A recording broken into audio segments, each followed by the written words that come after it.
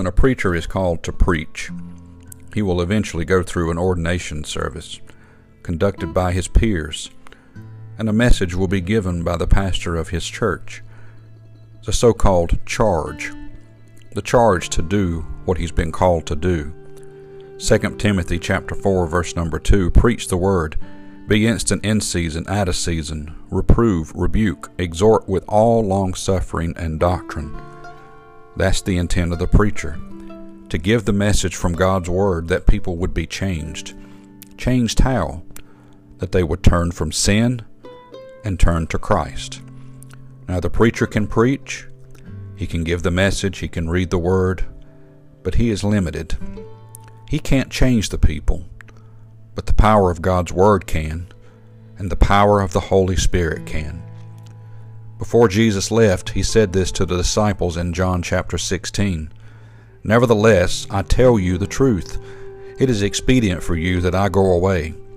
For if I go not away, the Comforter will not come unto you. But if I depart, I will send him unto you. And when he is come, he will reprove the world of sin, and of righteousness, and of judgment. The preaching of God's word, it's designed to be powerful. It's designed to see people changed. It's designed to give people the truth that they may know who Christ is, but to turn from their sin.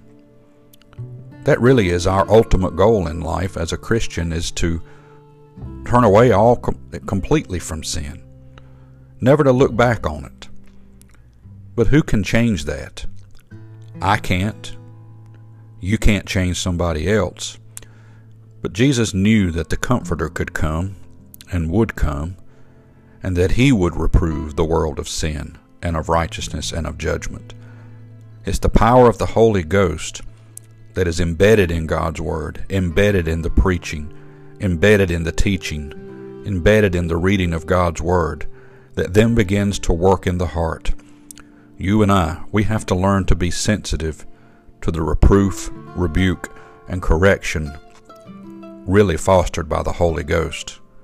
Let's not ignore the Holy Spirit today, but allow him to work. May God bless you, and have a wonderful day.